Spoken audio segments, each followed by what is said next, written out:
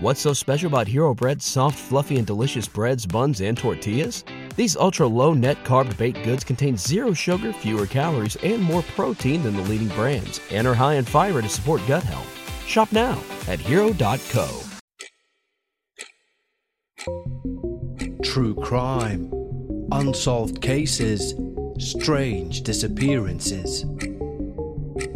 Join me as we travel through the timeline of some of the darkest acts in human history. I'm your host, Kevin Eustace, and welcome to the second season of The Deadly Countdown. Episode 6, David Berkowitz, the son of Sam. Good evening. David Berkowitz, 24 years old, a postal worker, walked out of his Yonkers apartment last night, turned the ignition key in his car, and found himself surrounded by police. Well, he said, "You got me." Police say those words ended the biggest manhunt in New York City history with the capture of Son of Sam. That very news report let New Yorkers everywhere, and indeed people around the world, know that one of the most sought-after murderers in history had finally been caught. David Berkowitz, the son of Sam.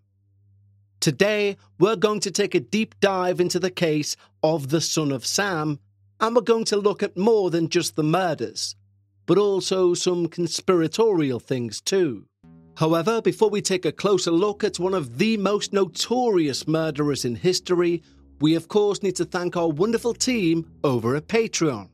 By joining our wonderful community over on Patreon, not only will you receive these episodes both ad-free and before everyone else, but you can also gain exclusive access to the Patreon-only podcast, Cold Case.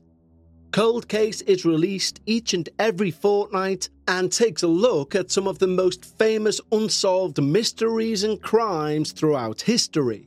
Over there for your listening pleasure, we've already covered cases like the Black Dahlia, the disappearance of D.B. Cooper, and this very weekend, we take a deep dive into the Dyatlov Pass mystery.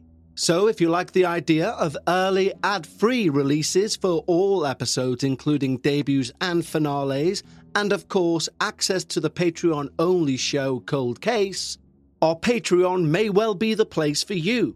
We've built a wonderful community over there, and we'd like to extend an exclusive invitation just for you. Simply head over to patreon.com/The Deadly Countdown. Just like the following new team members have: Carrie Wells, Elijah Burnett, Timothy R., Katie, Phoenix, Ashley Jane, Won't Stop, Maya Singh, Out There Pictures, and Lisa R. Thank you so much, guys. Your support truly means the world. Without your support, there is no Deadly Countdown. So if you like the idea of early ad-free releases and, of course, access to that Patreon podcast, head over to patreon.com/The Deadly Countdown. But right now, for David Berkowitz, the son of Sam, let's start the Deadly Countdown. Today, we venture into a chapter of history that still echoes in the annals of true crime and will forever. The harrowing saga of David Berkowitz, better known as the son of Sam. Over 40 years ago, his reign of terror cast a shadow over the bustling streets of New York City, leaving a trail of both fear and unanswered questions. So what compels us to revisit these dark alleys of the past?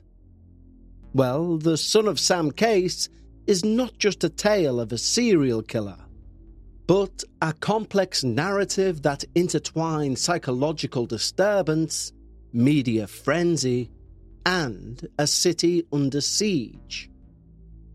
As we unravel this story, we'll confront the chilling reality of how one individual's twisted motivations can hold a large metropolis hostage and challenge the very essence of law and order. In this journey through the shady path of the Son of Sam, we'll explore each grim chapter of Berkowitz's crimes. We'll delve into his troubled past, the chilling details of his attacks, and the relentless pursuit that led to his eventual downfall. Through this exploration, we seek to understand not just the who and the how, but also, as usual, the why. The enigmatic motives that drive these heinous attacks. So let's start our journey that will take us truly into the heart of darkness. A journey we seem to take each week where we try to understand just how low human depravity can go. But also we learn about the resilience and determination of people in the face of unspeakable fear. As with most of the depraved murderers we feature on the show, Berkowitz's story begins not with the crimes that made him infamous, but at his birth on June 1st, 1953, in Brooklyn, New York. Born Richard David Falco, his entry into the world was under circumstances that set the stage for his later adoption. His biological mother, Betty Broder, had a complicated personal history. She was married to Tony Falco, but had a relationship with a married man, Joseph Kleinman, after her husband left her. And it was this relationship that led to the birth of Richard David. Betty, already struggling with the societal stigmas and personal dilemmas of being a single mother in the 50s, faced additional pressure from Kleinman, who reportedly threatened to abandon her if she kept the child. Wrestling with the burden of these circumstances, Betty made the decision to give up her newborn son for adoption and stayed with the man who'd threatened to leave her unless she done so. Enter Pearl and Nathan Berkowitz, a middle-class Jewish couple who longed for a child. Unable to have one of their own, they turned to adoption to fulfill their dreams of parenthood. And so, when the opportunity arose to adopt Richard, they did not hesitate. In adopting him, they gave him a new name, David Berkowitz, and endeavoured to provide him with a stable and loving home. The Berkowitz family lived in a modest apartment in the Bronx, where Nathan worked as a hardware store retailer. Pearl was a homemaker. They were a family with modest means, but rich in the love and care they offered to their adopted son. However, despite their best efforts, David struggled with the knowledge of his adoption. He felt a sense of abandonment and a deep-seated feeling of not belonging, emotions that were compounded by the loss of his adopted mother to breast cancer when he was just 14 years old. This tumultuous beginning to Berkowitz's life, marked by adoption and the complex circumstances surrounding it, planted the seeds of an identity crisis that would grow and fester over the years. It was in these early years, in the quiet streets of the Bronx, that the initial chapters of Berkowitz's life unfolded, long before he became the infamous Son of Sam. His ongoing struggle with trying to accept being adopted always made him feel out of place, a sentiment that grew stronger and stronger with time. Therefore, his school life was not only unremarkable, but peppered with instances of bullying and social isolation. further fueling his inner turmoil. The young Berkowitz also exhibited a disturbing fascination with destructive behavior. He was known to have started numerous fires and had an affinity for arson, which was a troubling indication of his desire to control and destroy. These early signs of pyromania were harbingers of the most sinister path he would later take. Berkowitz enlisted in the US Army in 1971. However, this did little to quell those inner demons. He served in the US and South Korea, and although his service record was uneventful, his return to civilian life marked a significant downturn in his mental stability. It was during these post-military years that his behavior became increasingly erratic, and his descent into darkness accelerated. In this early chapter of Berkowitz's life, we see a mosaic of factors: adoption-related issues, social alienation, and a penchant for destruction, all intertwining to form the psyche of a man who would later unleash a reign of terror on New York City.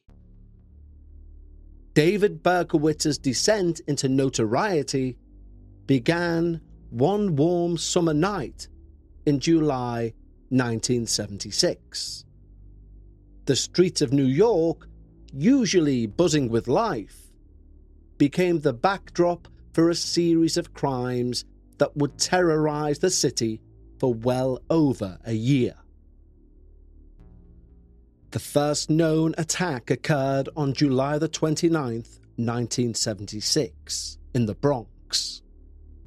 Donna Lauria, 18, and her friend Jody Valenti, 19, were sitting in Valenti's car when Berkowitz approached.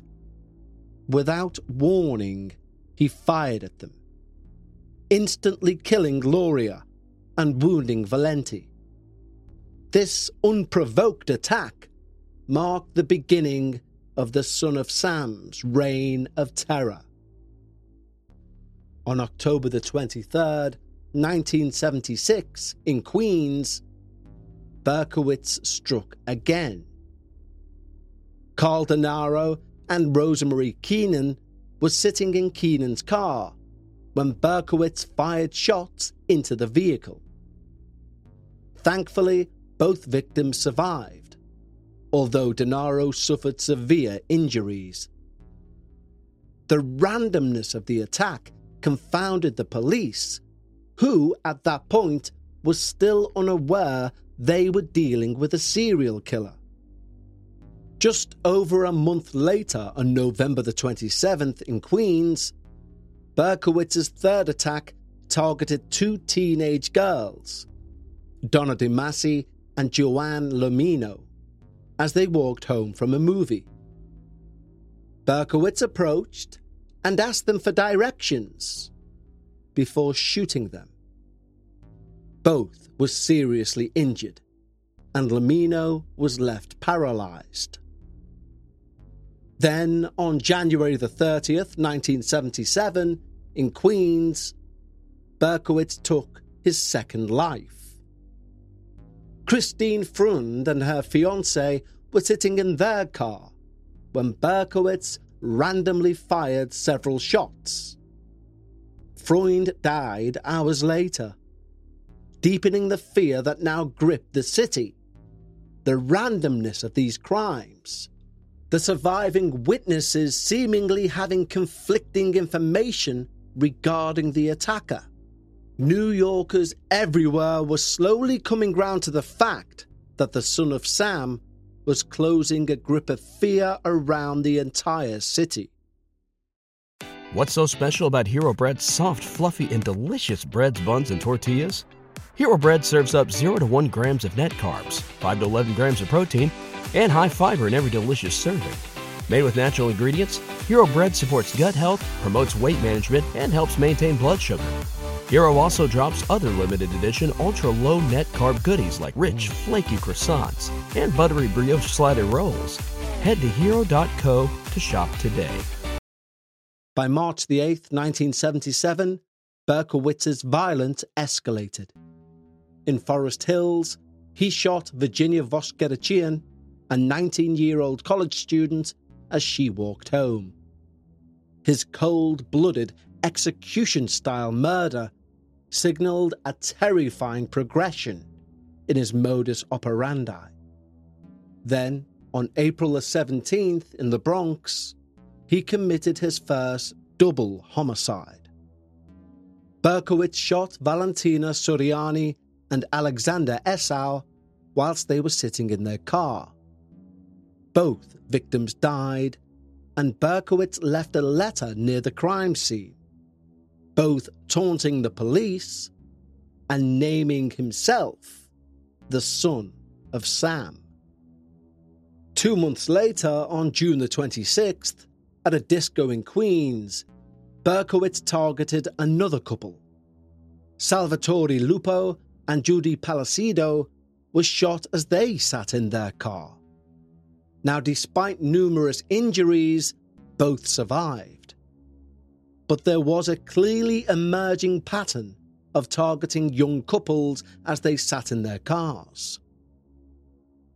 The following month in Brooklyn, Berkowitz committed his final known attack.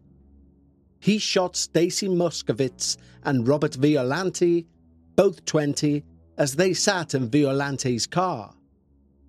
Moskowitz died from her injuries, and Violante was left permanently blind. Throughout his spree, Berkowitz communicated with the police and the media, sending taunting letters that added to the growing media frenzy and public fear. His letters, filled with disturbing content and satanic references, created a media sensation, casting him as both a real and mythical figure of terror. This communication not only terrorized the city, but it also provided crucial insights into his disturbed mind. An example of one of those heinous letters reads, "Dear Captain Joseph Borelli, I am deeply hurt by your calling me a woman-hater. I am not. But I am a monster. I am the son of Sam. I am a little brat. When Father Sam gets drunk, he gets mean. He beats his family. Sometimes he ties me up to the back of the house. Other times he locks me in the garage. Sam loves to drink blood. Go out and kill, commands Father Sam. Behind our house some rest, mostly young, raped and slaughtered, their blood drained, just bones now. Papa Sam keeps me locked in the attic too. I can't get out, but I can look out of the attic window and watch the world go by. I feel like an outsider. I'm on a different wavelength than everybody else, programmed to kill. However, to stop me, you must kill me. Attention all police. Shoot me first. Shoot to kill, or else keep out of my way, or you will die. Papa Sam is old now. He needs some blood to preserve his youth. He's had too many heart attacks. Too many heart attacks. Ugh, me hoot, it hurts, sonny boy. I miss my pretty princess most of all. She's resting in Our Lady's house, but I'll see her soon. I am the monster, Beelzebub, the chubby behemoth. I love to hunt, prowling the streets for fair game, tasty meat. The women of Queens are the prettiest of all. I must be the water they drink. I live for the hunt. My life. Blood for Papa. Mr. Borelli, sir, I don't want to kill any more. No, sir, no more. But I must. Honour thy father. I want to make love to the world. I love people. I don't belong on earth. Return me to yahoos. To the people of Queens, I love you. And I wish all of you a happy Easter. May God bless you in this life and in the next, and for now I say goodbye and good night. Police, let me haunt you with these words. I'll be back. I'll be back. To be interpreted as bang, bang, bang, bang. Ugh. Yours in murder, Mr. Monster. Each attack left a deep scar on the community. The victims, young and full of life, had their futures brutally snatched away or irrevocably altered. Their families were thrust into a nightmare, grappling with loss and trauma. And the ripple effect of these crimes extended far beyond the immediate horror, affecting entire neighbourhoods and the city at large. The Son of Sam case presented a daunting challenge for the NYPD. With no apparent motive, no connection between the victims, and a city brimming with potential targets, the police were literally grappling in the dark. The randomness of the attacks, the elusive nature of the perpetrator, all created an atmosphere of urgency and frustration within the law enforcement community. In response to the mounting pressure, the NYPD formed a special task force called Omega to hunt down the killer. Now, this task force comprised of over 200 officers. Omega was one of the largest manhunts in New York's history. They combed through clues, interviewed witnesses, and followed up on hundreds of leads. But the breakthrough seemed elusive. The investigation saw the usual twists and turns, but the most significant breakthrough came from an unlikely source: a parking ticket.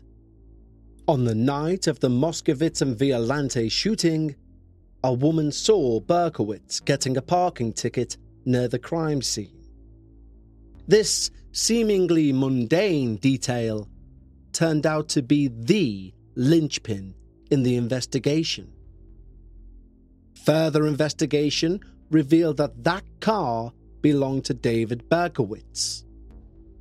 The police traced the car to his apartment in Yonkers, where they found a rifle and a .44 caliber Bulldog revolver, the very weapon used in all the shootings. This discovery finally brought the manhunt to a close.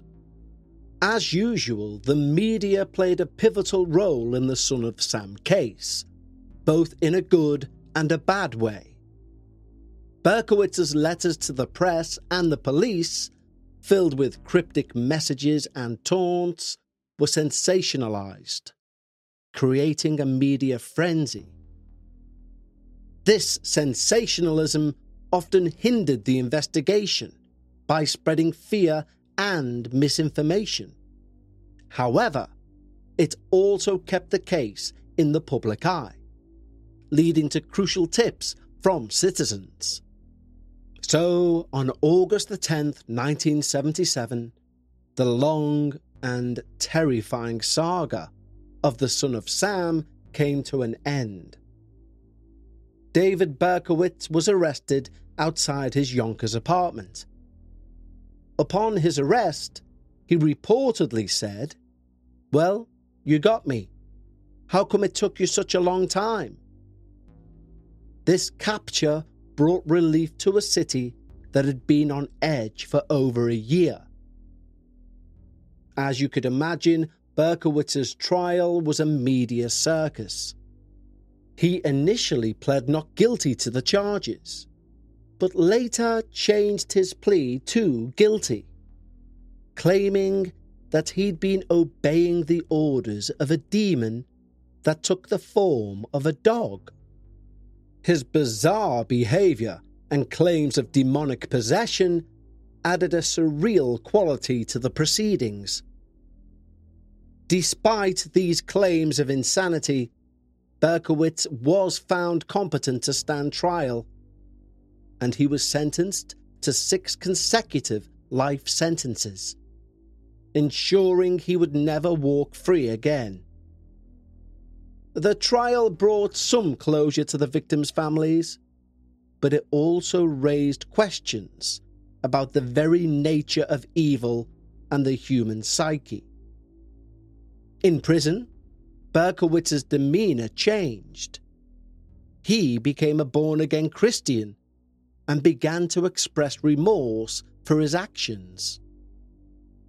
He also claimed that he'd been part of a violent satanic cult that assisted in the planning and execution of the murders. A claim that's been met with skepticism, but adds another layer of mystery to an already mysterious and complex case. The Son of Sam case has had a lasting impact on both society and the legal system. It led, for example, to the enactment of Son of Sam laws, designed to prevent criminals from profiting from the publicity of their crimes. The case also had a profound effect on the psyche of New York City itself, leaving a legacy of fear and heightened awareness of the dangers that can lurk in normal urban life. But as a curveball, let's take a deeper look at Berkowitz's claim he was part of a larger group, the so-called Sons of Sam. Almost an urban myth, but there are some people who believe that not only was Berkowitz telling the truth, but the Sons of Sam continue to this very day. But is there anything that backs this up? According to Berkowitz, this cult had its roots in the neighbourhood of Yonkers and was deeply involved in satanic rituals and practices. He claimed that these rituals often culminated in discussions and plans for the murders, with various members being assigned different roles in the execution of those plans. Berkowitz even went as far to name specific individuals who were allegedly involved, leading to a series of new investigations and inquiries. But these claims were met with a mix of skepticism and intrigue.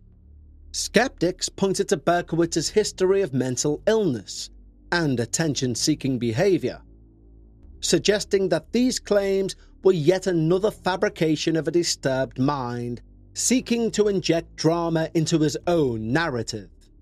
However, for others, these revelations opened up a Pandora's box of possibilities, suggesting that the Son of Sam case was far more complex than initially believed.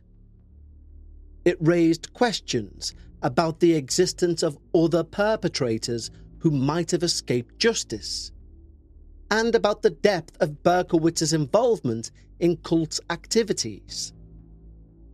Documentaries and investigative works have since explored all of these claims, delving into the wider possibility of a conspiracy. Some investigations have uncovered circumstantial evidence that suggests Berkowitz may not have acted alone, including eyewitness testimonies and inconsistencies in the crime scene evidence. Despite these investigations and conspiracy theories, Berkowitz's claims about the sons of Sam and the involvement of a satanic cult remain largely unproven. The lack of concrete evidence and the passage of time have made it increasingly difficult to conclusively validate or refute these allegations. Nevertheless, they have added an enduring element of mystery and speculation to the Son of Sam saga, ensuring it remains one of the most intriguing and debated cases in the annals of American crime history. In closing, let us honour the memory of the victims and the resilience of a city that, despite being pushed to the brink, stood strong in the face of unspeakable terror. The story of the Son of Sam is a cautionary tale, a reminder of the ever-present need for vigilance in a world where evil can emerge from the most unexpected of places. I'd like to thank each and every one of you for choosing to spend your time with me right here on your show, The Deadly Countdown. If you haven't already, be sure to hit that subscribe button so that you don't miss next week's episode 7 of Season 2 of The Deadly Countdown. But right now, for David Berkowitz, the Son of Sam, let's stop the clock.